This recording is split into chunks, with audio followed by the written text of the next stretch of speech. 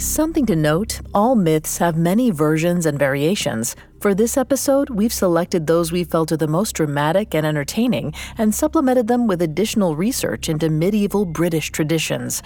Our myths may not always be the version you're familiar with, but we hope you'll enjoy them. And be warned, today's episode contains discussions of murder and graphic violence. Please exercise caution for listeners under 13.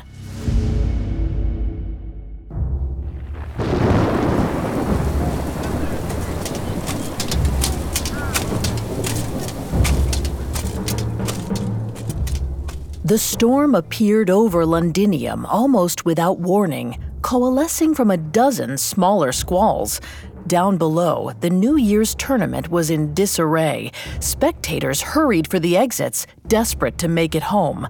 One towering figure in plate armor stalked in the opposite direction, parting the crowd with ease. The crest adorning his polished breastplate displayed a two-headed eagle. His name was Lot, king of Lothian and Orkney, and his mood was blacker than the clouds above. As King Lot reached his tent, he grabbed the soldier posted at the entrance and dragged him inside. I need to send a message to my wife, quickly. The soldier scrambled for parchment and ink, then wrote in an untidy scrawl as the king dictated, My beloved, by now I am sure you have heard the rumors. I write to tell you that they are true. Someone has drawn the sword from the stone. Not just someone, a boy of low station. The other lords found him before I did. They surely would have killed him and taken the sword if the archbishop hadn't arrived. He made the boy bring us all back to the churchyard. We watched as he put the sword back in the anvil and drew it out, maybe a dozen times. I still couldn't budge the thing. Maybe it's true what the archbishop says. Maybe he is the true-born king. Regardless, the archbishop intends to crown the boy soon. His coronation is set for Carlion this Candlemas. But the road is long and fraught with dangers. Many obstacles stand between the boy and his crown. He alone stands in our way. My beloved, I swear this on my honor. Arthur will not reach Carlion.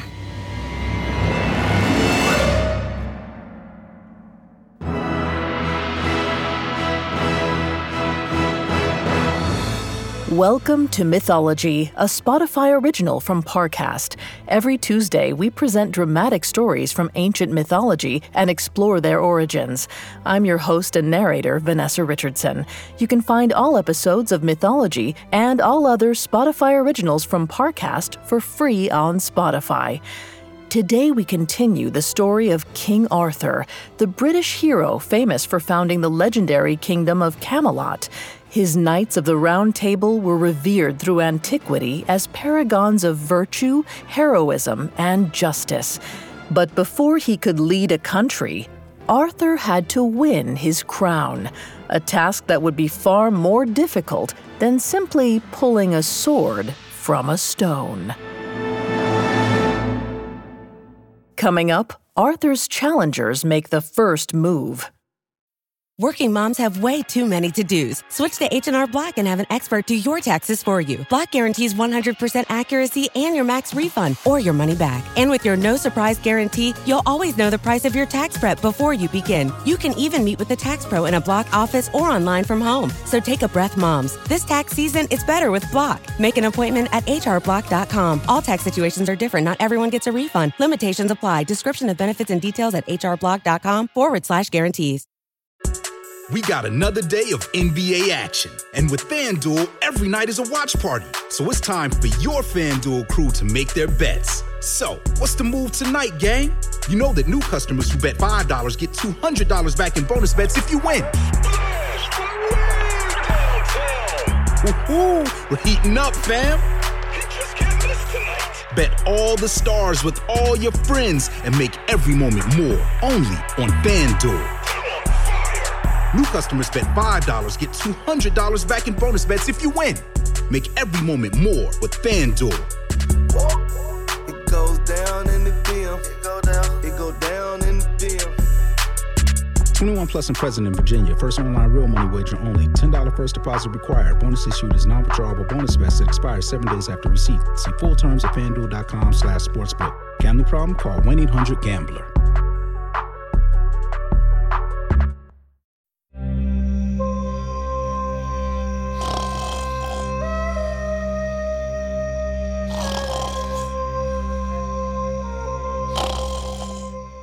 Arthur lay in the darkness, trying to ignore Kay's snoring.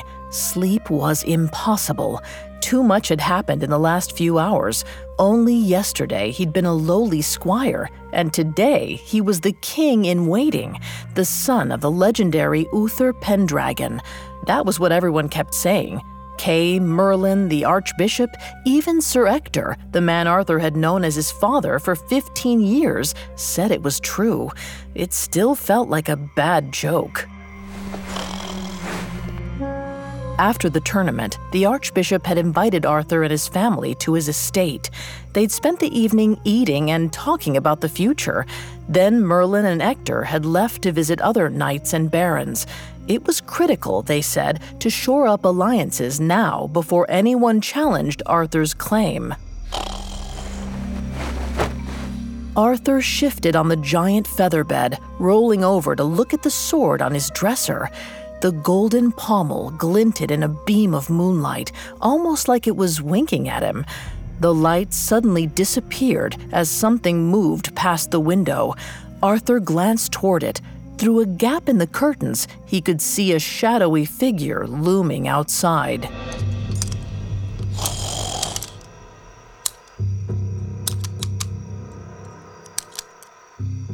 Kay, are you awake? I think someone's at the window. They're trying to pick the lock. Shh, I know. Can you get to your sword? Yes. Good. Wait for my signal. The faint sound of clicking metal continued from the window. Quiet as he could manage, Arthur reached for his sword. He froze, one finger on the pommel. The sounds had stopped. He wondered if the intruder had given up. The window slid open, the curtains parted, and the shadow stepped through the window. Arthur's heart pounded in his chest as his fingers closed on his sword hilt. Now! Arthur erupted out of bed, almost tripping on the sheets. Out of the corner of his eye, he saw Kay launch himself toward the intruder. With a pang of terror, he realized that his foster brother was unarmed. Arthur lunged, desperate to reach the shadow first. His sword struck steel. Then he felt the blade twist out of his hand. Something struck Arthur in the chest, sending him tumbling into Kay. They crashed to the floor. Get off me! Quiet, you lummoxes! Moonlight flooded the room as the curtains were drawn back. Kay and Arthur scrambled to their feet, fists raised. The intruder stepped out of the shadows. It was a young woman with raven black hair, only a few years older than Arthur. She wore a simple gray cloak and held only the short dagger she'd used to disarm Arthur. Who are you? Merlin sent me. You're both in danger. King Lot's assassins are already in the building, probably in the hallway after that ruckus. You're lying! Lot wouldn't dare move against us under the Archbishop's roof. Where is Merlin? Why didn't he tell us this himself? He was unavoidably detained. That's not an answer. I don't know. I just received his message to get you both out of Londinium tonight. We're to take the west road to Carlion. Sir Ector is directing any knights loyal to your cause to meet us there. Why should we believe you? For all we know, you're the assassin. God's knobbly knees, we don't have time for this. See for yourself if you don't believe me. The woman in gray sheathed her dagger and crossed to the door. She opened it a crack, encouraging Arthur to peer out into the dark stairwell.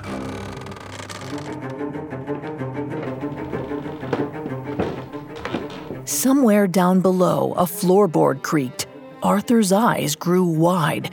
Perhaps it was just his imagination, but he thought he could see the silhouettes of two hulking figures tiptoeing up the stairs. Maybe we should get out of here. Right. Just one problem.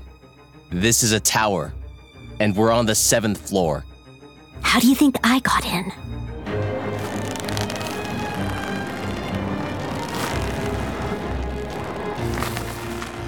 Moments later, Kay and Arthur clung to a rope dangling from the tower window.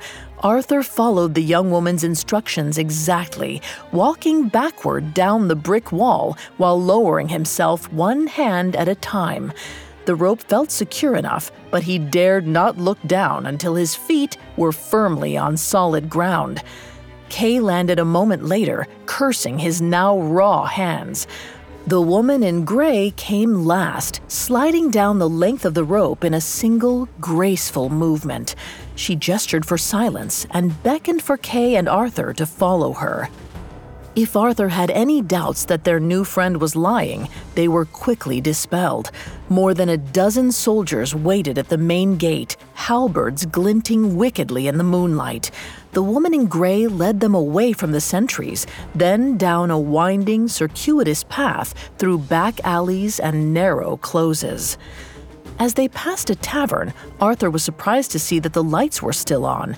Through the filthy window, he could see a sizable crowd of well-lubricated revelers drinking and dancing inside.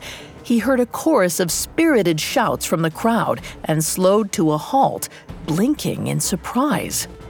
Hey, kid, we've got to keep moving. I thought I heard someone shout my name. You did? Hear that? They're singing the old drinking ballad, Hail to the Bear King! Only they've changed the lyrics. Not Aurelianus the Bear, Arthur the Bear. They're singing about your heroic deeds. What? But I haven't done anything. I wouldn't say that. What are you talking about? You don't even know us. Maybe it's different for you country knights, but around here, people haven't much to look forward to. For the first time in ages, they're imagining a Britain that isn't consumed in endless war. A future where they don't wake up to their fields burning, their children dead or conscripted, sent off to fight for a lord they don't know or love. Like it or not, you did something when you pulled out that sword. You gave them a reason to hope. But what if it's a false hope? I don't know anything about being king. I've never studied politics or military strategy or law or... Well, Merlin always says knowing what you don't know is half the battle. So maybe you're not as far behind as you think. You never did tell us how you know that old fossil, or who you are. He hires me to do odd jobs every now and then. Which reminds me, I'm supposed to give you this.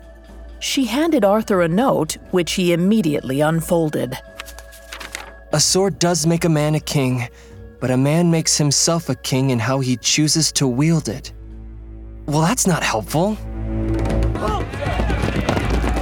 Before the woman in gray could respond, they heard shouts from further up the road. Arthur turned to see a group of soldiers running toward them. The woman seized Arthur's arm, dragging him away from the soldiers. They ducked into an alley, sprinting through narrower and narrower passages. Slowly, the sounds of their pursuers grew faint. Arthur hoped they had escaped once again, until he turned a corner and came face to face with a brick wall. There's no way around. They've got us cornered. Maybe we can climb it? Do you see anything to climb on? There's nothing for it. We're going to have to fight. Don't be stupid, you'd never win. And what's your idea? Aside from leading us straight into a trap. She got us out of the tower, Kay. I think we can trust her. Like hell we can. She could have been planning this from the start. If you're really desperate to put those muscles to use, I could use some help with this grate. The woman in gray was crouched next to the wall, struggling to lift a large, rusty sewer grate.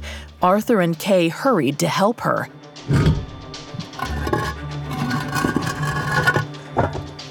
Working together, the three of them lifted the grate free, revealing a cavernous tunnel leading straight down into the earth. Arthur stared down, trying not to gag at the noxious smell. The woman in gray lowered herself to the edge. Kay shook his head in disbelief. You want us to go down there? You can't be serious. Hold your nose, boys. It's a long way to the city limits.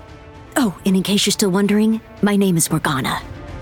She let go of the edge, dropping down into the darkness. There was a long moment of deafening silence, and then a distant splash.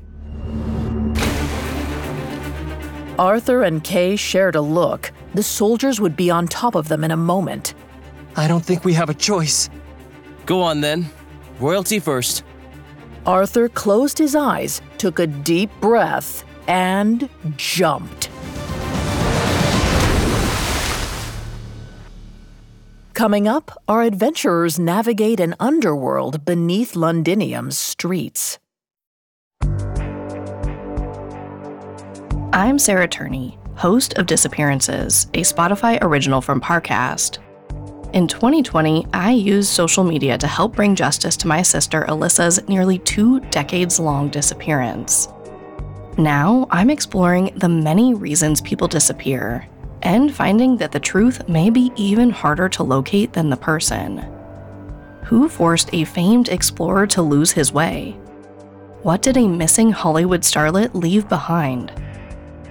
And how could the heiress to a Chicago candy fortune just vanish?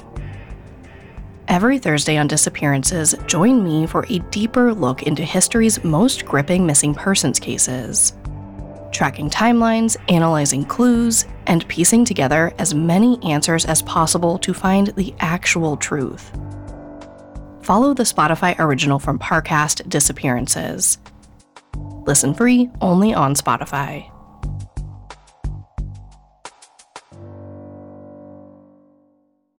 Working moms have way too many to-dos. Switch to H&R Block and have an expert do your taxes for you. Block guarantees 100% accuracy and your max refund or your money back. And with your no surprise guarantee, you'll always know the price of your tax prep before you begin. You can even meet with a tax pro in a Block office or online from home. So take a breath, moms. This tax season, it's better with Block. Make an appointment at hrblock.com. All tax situations are different. Not everyone gets a refund. Limitations apply. Description of benefits and details at hrblock.com/guarantees.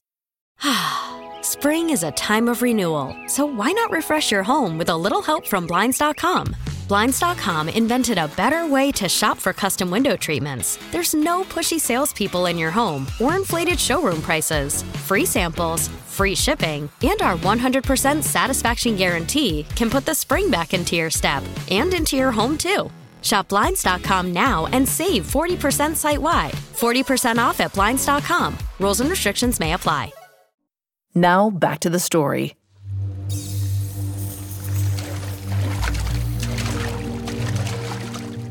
The sewer tunnels of Londinium stretched on and on beneath the great city, a testament to the architectural prowess of the Romans that built it.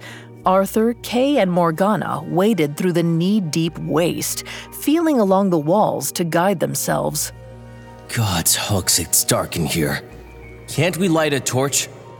Sure, if you'd like to kill us all. What? That wonderful smell you're experiencing is natural gas from decomposing excrement and ammonium from urine. Both are highly flammable.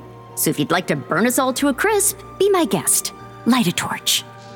I think we're okay walking in the dark, thanks. Sure, why not? Makes it easier to forget I'm wading through Londinium's toilet.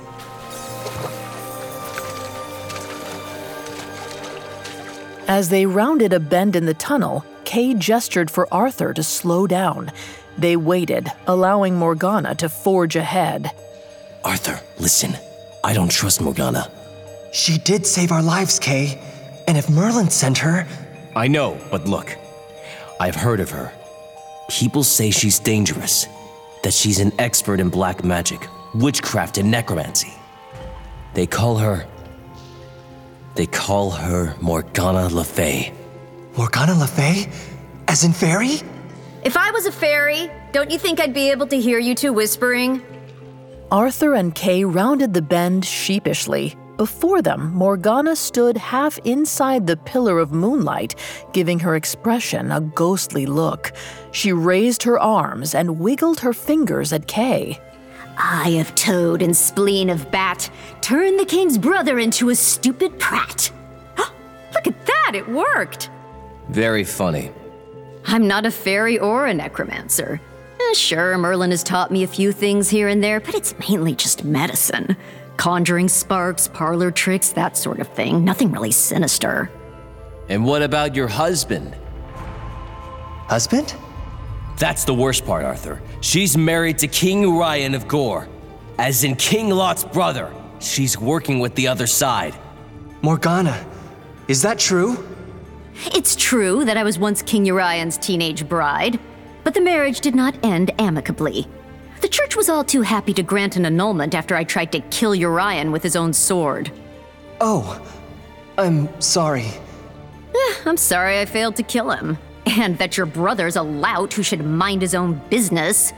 But while we're spilling secrets, perhaps Sir Kay would care to share about his own little rebellion? Shut your mouth, witch. How would you even know about that? Just something I heard from Merlin. Not great at keeping secrets, that guy. Which means Arthur's going to find out eventually. Don't you think he should hear it from you rather than someone else? Kay, what is she talking about? Arthur, I was going to tell you.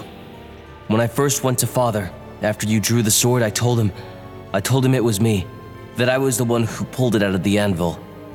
I'm sorry. I don't know what came over me. Father didn't believe me, of course. First thing he asked was where you were and if you were safe.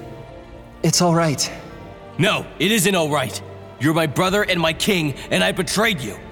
Kay, I really don't care. Honestly, I wish you had been the one to pull the sword out of the stone. You'd make a better king than me. Maybe we should tell everyone it was you. What? You can't just hand this off. Didn't you hear those people back at the tavern? They would kill and die for you. Do you understand why? Because I'm the son of Uther Pendragon? No! Well, yes, sort of, but not because there's something magic about your bloodline. You'll probably be an awful king. But you've got a legitimate claim, the only claim, which means that you might actually be able to get the other lords to listen. Without you, we're back to 100 different warlords all vying for power. They'll keep fighting until there's nothing left of this country. You can change things, but it's got to be you. So quit complaining and just do your job. She's right, Arthur. Not that you'll be an awful king, I mean. That you're meant to do this. You've got all the proof you need right there in your hands. Arthur looked down at the sword, suddenly feeling more overwhelmed than ever. Of course, he knew they were right, but what they were asking him to do felt impossible.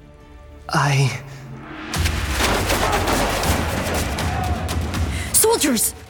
Morgana shoved Arthur back against the wall as arrows whistled through the tunnel. Soldiers charged out of the darkness surrounding the group. The sound of clashing steel echoed off the tunnel walls, filling the sewers with disorienting noise. Arthur swung his sword in wide arcs to keep the attackers at a distance. He tried desperately to remember the lessons he'd learned from Kay and the other sword masters. Sir Ector had once said that Arthur would make a decent warrior if he could ever get his footwork right. But this wasn't training, and Arthur's feet were sunk into thick sewer water. He pressed forward recklessly, swinging again and again. One of the attackers raised his sword to block one of Arthur's wild swings. The soldier's sword snapped, and Arthur's blade plunged straight down into his shoulder, severing his collarbone and cutting deep into his chest. The man fell back with a gasp and sank into the sludge.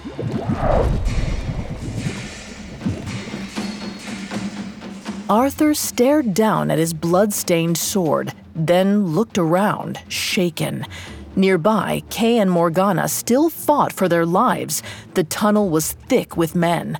Arthur knew in his heart that they would never fight their way through to the surface. They would die surrounded in darkness and filth. An idea bloomed in Arthur's mind. He darted to Morgana's side. Morgana, we need a parlor trick. Morgana gave Arthur a confused look. Then understanding bloomed across her face. Get down! Morgana raised her arms, turning to face the oncoming soldiers. Arthur tackled Kay, pulling him beneath the water. In the instant before he submerged, Arthur saw Morgana snap her fingers. A flash of hot light bloomed from her palm.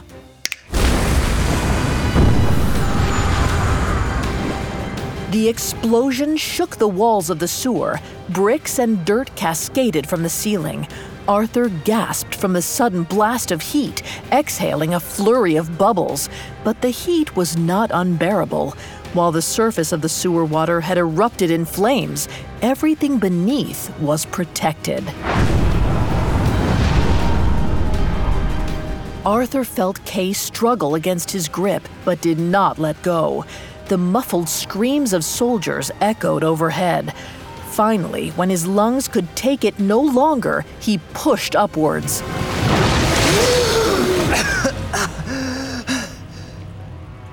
Arthur and Kay erupted from the water, filthy and gasping, but alive. All around them, the sewer was strewn with the charred bodies of soldiers. The flames had already burned through most of the trapped gas, but small fires still dotted the sewers, filling the tunnel with an otherworldly red glow. Morgana stood at the center, wreathed in smoke, but miraculously unsinged. That was a good idea, Arthur. And you said you'd never studied strategy. You two are both maniacs. Oh, don't be such a sourpuss. Is everyone okay? You're not hurt, are you? No, I'm all right. We should get moving. People are waiting for me.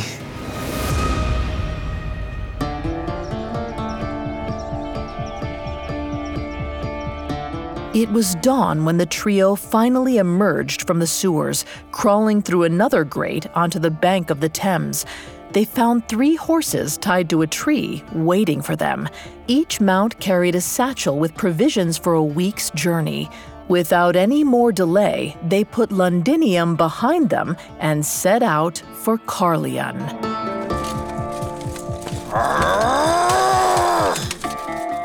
Meanwhile, across the city, King Lot received a message with his breakfast. He listened to his captain, fuming quietly until the man was finished. So, the boy king has escaped Londinium. Very well. Send word to my brother Urian, and King Nontra, and Carados, and Idra, and Agizon. Instruct them to marshal their forces. Every vassal, every knight, every man at arms. Tell them we march for Carlion, and bring me my sword. I have a coronation to attend. Coming up, Arthur fights for his throne. Now back to the story. The road to Carlion was a long, arduous crawl. Arthur, Kay, and Morgana spent the first day riding in silence, scanning the tree line for any sign of King Lot's soldiers. When they finally stopped for the night, Kay refused to let them make a fire for fear that it might draw attention. It snowed the second day, weakening Kay's resolve considerably. After weighing their options, the group decided that freezing to death would be no better than getting caught, and that they might as well stop at a roadside inn for the night. A bowl of stew, a fresh loaf, and a few mugs of hearty ale were all it took to turn their moods around. Before the night was over, Kay and Morgana had the entire tavern singing "Hail to the Bear King." On the third day, they passed Stonehenge. Kay pointed out the stone circle, commenting that Arthur's true father, Uther Pendragon, was said to be buried beneath it. Morgana asked if Arthur would like to stop to pay his respects, but a storm was brewing in the distance, and Arthur preferred to not waste any more time. That night, as they sat around the campfire, Arthur spotted a trail of lights flickering in the distance. He waved at his companions to get their attention. Kay, Morgana, look! Do you see them? There's strange lights among the trees. Looks like torches. A single-file column, maybe? Do you think it could be more of Lot's soldiers searching for us? They're not soldiers. They are the Sisters of Avalon. Arthur and Kay turned to find Morgana watching the lights with a wistful expression. You mean fairies? They are making a pilgrimage to their sacred isle, the world beyond the veil. Perhaps if we were to follow them, we would see it and meet their queen. Lady Nimue? But I didn't think... She's not real, is she? That depends. What have you heard? Different things. That she is either the Empress of Fey folk or a goddess. That she is the most fair and beautiful creature in the world. So beautiful that men spend their lives questing for her. Beautiful on the surface, maybe. Nimue is a demon. A creature of the Shadow Realms, gifted with the shape of a woman so that she can better entrap her prey.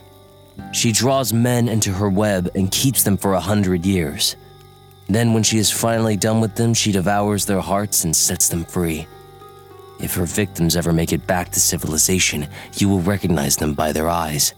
Empty pools with nothing inside. No fear, no desire, no will to live. Arthur looked from Kay to Morgana, both staring at him across the fire. Morgana was the first to crack a smile. You're having a go at me, aren't you?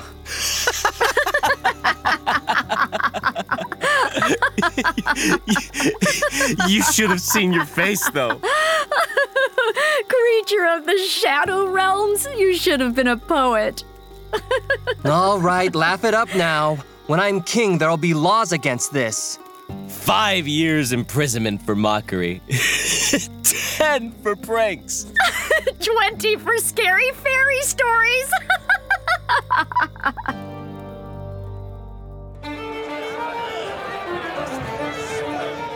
They reached Carlion late the following afternoon. It was market day and the streets bustled with festive energy.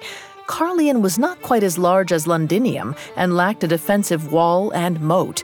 The only military building was an old garrison and tower at the center. As Arthur, Kay, and Morgana made their way toward the keep, a crowd started to form around them. Soon they were being followed by a sizable mob. Arthur turned scarlet as the townsfolk cheered his name and shouted down blessings from the windows. One mother stopped them in the street, insisting that Arthur kiss the foreheads of her 7 children. This was awkward since her eldest daughter was older and taller than he was. Just as he was beginning to feel truly overwhelmed, Arthur spotted a young boy watching him from a roof. It reminded him of an Easter many years ago when he had climbed a similar roof to get a look at a passing troop of knights. He waved and was delighted to see the boy throw his arms up in surprise. Sir Ector was waiting at the steps to the keep. He beamed with pride as Arthur and Kay approached, wrapping them both in a hug. Behind him was a familiar figure in a blue robe. Merlin! As expected, the guest of honor is last to arrive. This way, your supporters are waiting.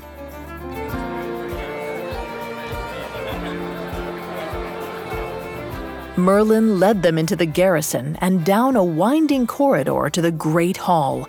As they stepped through the doors, Arthur's jaw fell open.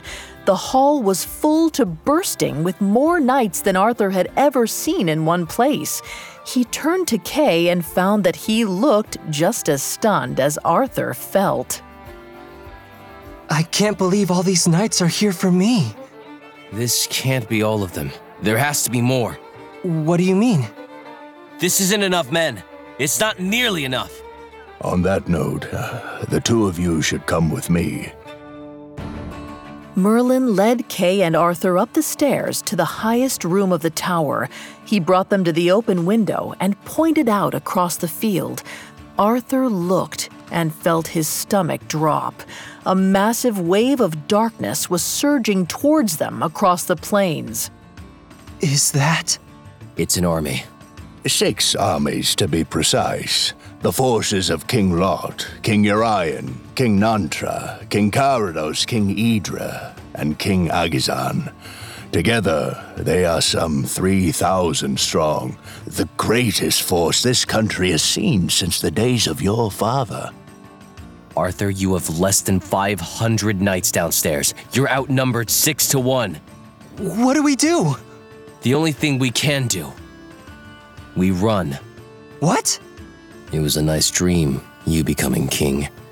I think you would have made a good one eventually. It just wasn't meant to be. Sword or no sword, the other lords just don't care. They're stronger than you, and that's all that matters. Don't let them kill you for nothing. Run. Merlin, is there any other option? Certainly. There are always other options if you look hard enough. You can stay in this tower, for one thing. We've gathered enough provisions to last you and your men quite some time. If Lot wants a siege, we'll make it a long one. But that leaves the city undefended. What will happen to the common folk? We can bring some into the keep, but not all. Lot may raise the city in order to break your resolve. He has done it before. I can't let him do that. Those armies came here because of me. It'll be my fault if people get hurt. Run, stay, fight, flee? Big decision for a little king. Arthur, Kay, and Merlin turned to see Morgana leaning against the doorway. She snapped her fingers, conjuring red sparks and a plume of smoke. Kay frowned at the strange trick, but Arthur's eyes grew wide. Parlor tricks. I've made up my mind. Morgana, tell the knights downstairs to get ready. I'm not going to run, and I'm not going to hide in this tower while the commons get butchered. I shall inform them of your desire, Your Highness. Maniacs, all of you. Arthur, I hope you know you're giving Lot exactly what he wants. But if you're determined to ride to your death, well, I'll be right there with you. No, you won't. I've got another job for you. The most important job of all. Master Arthur, it sounds to me like you've got something of a plan in mind. Something like that, Merlin. I need you to buy us time. Go to King Lot and tell him I'm coming to see him. You're going to tell King Lot that you're going to fight? Shouldn't we try to catch them off guard? I'm not going to fight. Not until I absolutely have to. I'm going to follow the first lesson you ever taught me, Merlin. Something I don't think Lot expects. I'm going to talk to him.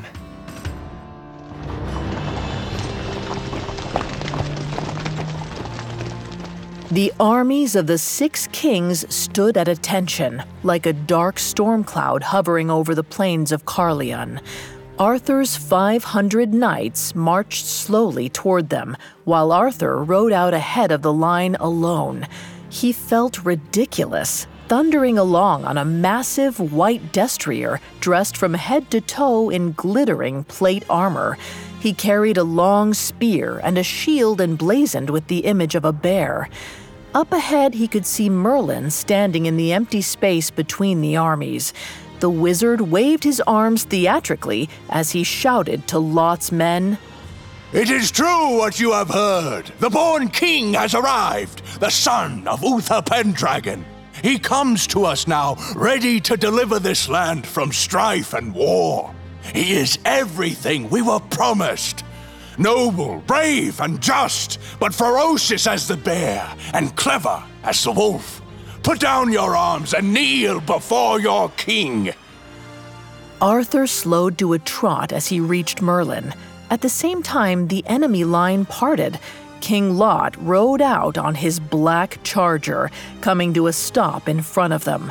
Staring up at the giant knight, Arthur was glad that his face was hidden beneath a helmet.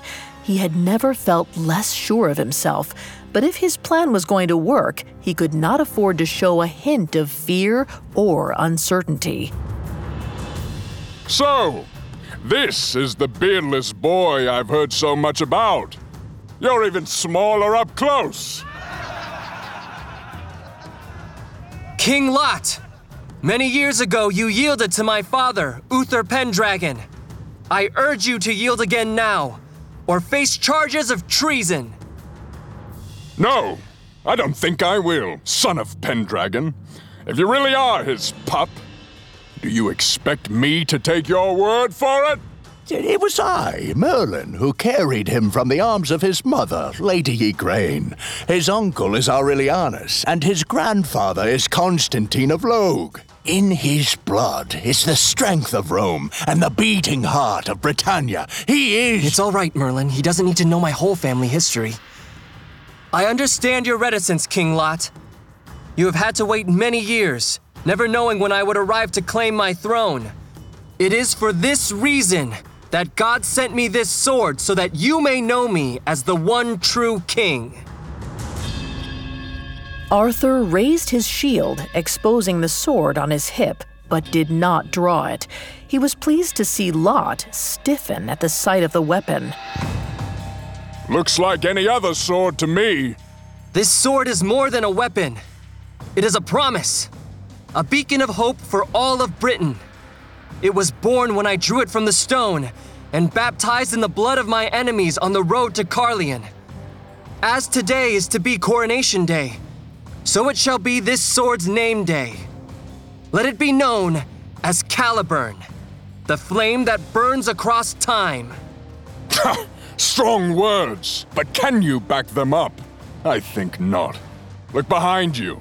You're outnumbered, outmatched, you abandoned your tower, which means you have less experience than anyone guessed. You cannot win. I can, Lot. As I live and breathe, I will see you kneel. Ha! Empty threats from a petulant child! The argument wore on and on, with Lot hurling insults, Arthur asserting certain victory, and Merlin interjecting to praise Arthur's royal blood. Beads of sweat trickled down Arthur's brow, burning his eyes and clouding his vision. He glanced at the sky, trying to gauge how much the sun had moved. How much time would be enough? Enough of this! I will not parley with a child! Go back to your tower, or stay here and die. I'll send your head back to the Archbishop in a box. Let him crown that! King Lot rode back to rejoin his army. Arthur turned to Merlin, thinking that they should do the same.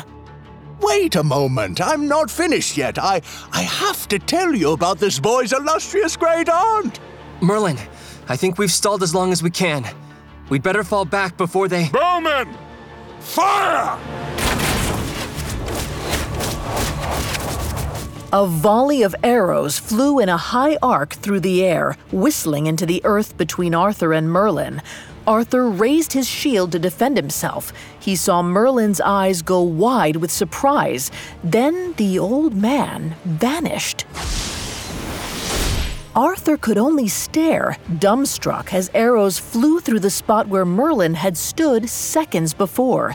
When the volley finally finished, Arthur lowered his shield and raised his spear. For Carlion! He spurred his horse forward, charging headfirst toward Lot's army. Behind him, his own cavalry raced to catch up. Arthur did not wait for them. The first line of soldiers folded beneath Arthur's horse. A few knights took desperate swings at him, while others scrambled to get out of the way. He kept going, driving deeper into enemy ranks, thrusting his spear with abandon. A moment later, Arthur's army finally arrived. The knights collided with the force of a hurricane. It was a maelstrom of chaos, and Arthur was at the center. He rode back and forth through Lot's ranks, trampling and skewering soldiers without mercy. No arrow, sword, or spear could touch him. He could see nothing but carnage, smell nothing but the metallic odor of blood. As the fighting wore on, his limbs grew heavy, but he kept riding, stabbing, killing. And yet, while Arthur still stood, his army was not faring as well. They had made a valiant effort, driving a wedge through the middle of Lot's forces, but the enemy's greater numbers were beginning to overwhelm them. As soon as the tide shifted, the line would break, and the bloodbath would begin. Arthur pulled up sharp on his reins, bringing his destrier to a stop. A short distance away, King Lot sat on his black charger. The kings stared each other down across the field of bodies and fighting knights. In unison, they lowered their spears and charged. Yeah! Arthur sped toward Lot, aiming his spear for the twin eagle crest on the king's breastplate. For a brief moment, he imagined himself far from Carlion. He was not a king, but a simple knight jousting in front of a court of admirers. All he had to do was land this one blow, and the prize would be his. He tightened his grip, preparing for impact. At the last moment, King Lot lowered his spear point towards Arthur's horse.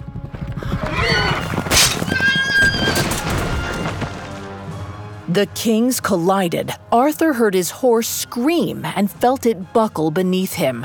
Then his world turned upside down. He hit the ground and went tumbling head over heels. His spear snapped. His helmet slipped off. He came to a rough stop. Slowly, Arthur pushed himself up on one arm. His horse lay several yards away, bleeding out onto the battlefield. Just beyond it, Lot was turning to make a second pass. He spotted Arthur on the ground and drew his sword. Arthur. Merlin? Where are you? I can't see you. Remember, a sword does make a man a king, but a man makes himself a king in how he chooses to wield it. King Lot charged. Arthur pushed himself to his feet, reached to his belt, and drew Caliburn.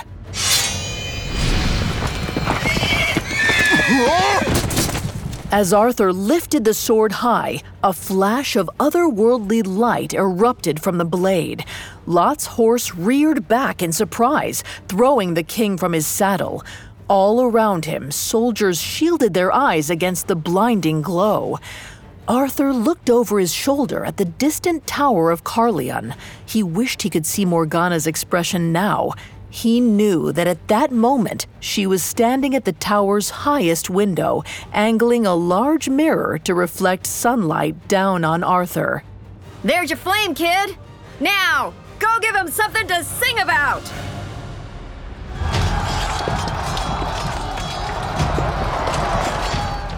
Back down on the battlefield, Arthur carved a path toward King Lot. Knights and soldiers scrambled to get away from his glowing sword. As he reached his enemy, King Lot stood. Only now, when they were both on the ground, did Arthur realize just how large the king really was. Lot glowered down at him, eyes burning with hatred through his visor. Wizards and magic swords cannot win you this battle, boy! You don't have the numbers. You're wrong, Lot. I do not need to match you in knights, for this is my country. I am the king of all Britain, and I will see you kneel.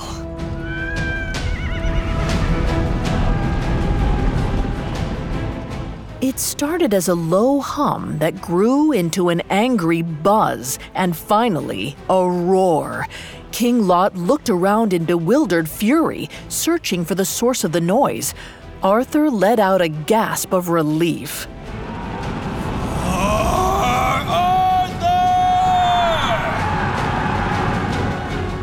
Sir Kay sped toward them on his own horse, eager to join the battle. Following close behind him was an army that dwarfed all the others. Not an army of knights or soldiers, but of simple men and women carrying wood axes and pitchforks. The commons of Carlion had answered Arthur's call.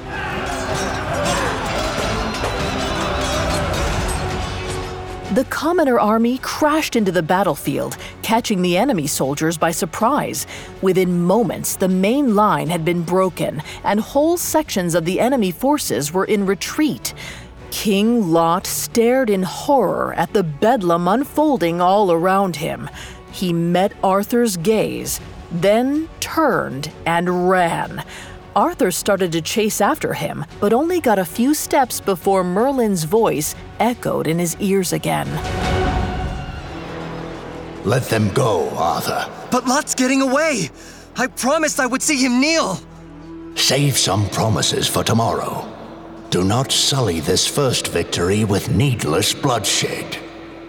Arthur stared after Lot's retreating army. The battle had awakened something inside him, driving him to chase down and punish his enemies.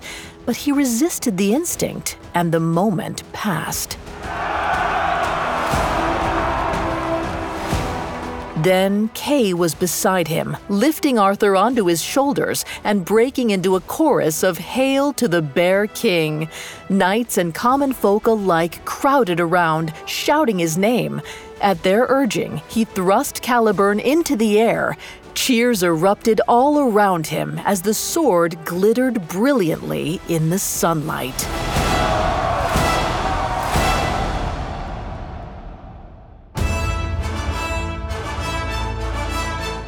The coronation had been delayed long enough. Mere hours later, Arthur stood before a congregation of thousands, hair still flecked with blood and dirt. He stared straight ahead, trying to ignore Kay and Morgana making faces at him from their seats. The archbishop placed a golden crown on Arthur's head while reciting blessings in Latin. But it was Merlin who got the last word. My dear friends, today marks an end for all of us. Not an end to war, I fear. There are many battles still to fight, many tyrants to overthrow, but it is an end to an age of hopelessness, the start of something new. Look around you. Within these halls, you will find lords and knights, clergy and common folk. We have many differences, but the land we share, the soil beneath our feet, makes us one. As we enter into this new age, let us not define ourselves by that which divides us, but by what unites us. The legend we write together is not merely a tale of kings and knights, of heroes and monsters. It is the story of Britain. For that reason, it is my great pleasure to present King Arthur. Long may he reign.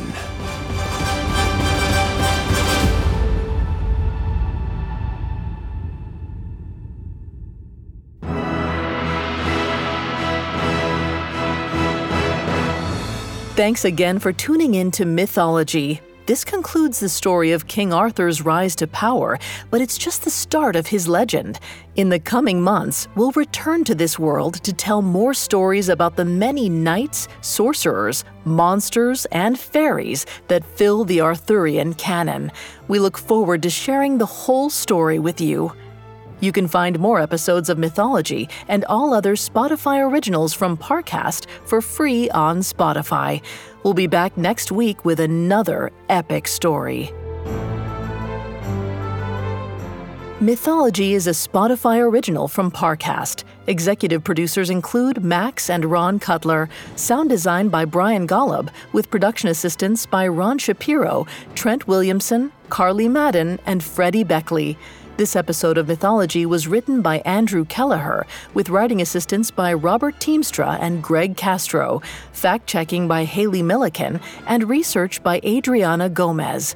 The amazing cast of voice actors includes Kai Jordan, Drew Lawn, Laura Faye Smith, and Laith Walschlager. I'm Vanessa Richardson.